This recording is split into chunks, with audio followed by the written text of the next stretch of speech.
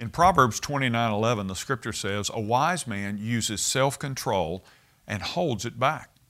You know, anger is like a fire. When it's kept under control, it can bring warmth and comfort. But when it's out of control, well, it can destroy everything in its path. The Bible says that a fool always loses his temper and displays his anger, but a wise man uses self-control and holds it back. You know, you can express anger verbally or through silence. When you use silence as a weapon to hurt someone, well, you're resorting to emotional manipulation and you're indulging in childish immaturity. When you were a child and someone refused to do what you wanted, do you remember saying something like this? "I'm not talking to you anymore."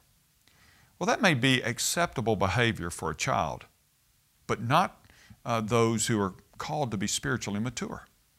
If you're given to frequent outbursts of temper, here are some scriptures that you do well to take to heart.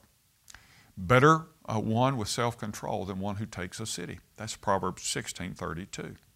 Or, a person's wisdom yields patience. It is to one's glory to overlook an offense. Proverbs 19:11. Or here's one, do not be quickly provoked in your spirit, for anger resides in the lap of fools. Ecclesiastes 7:9.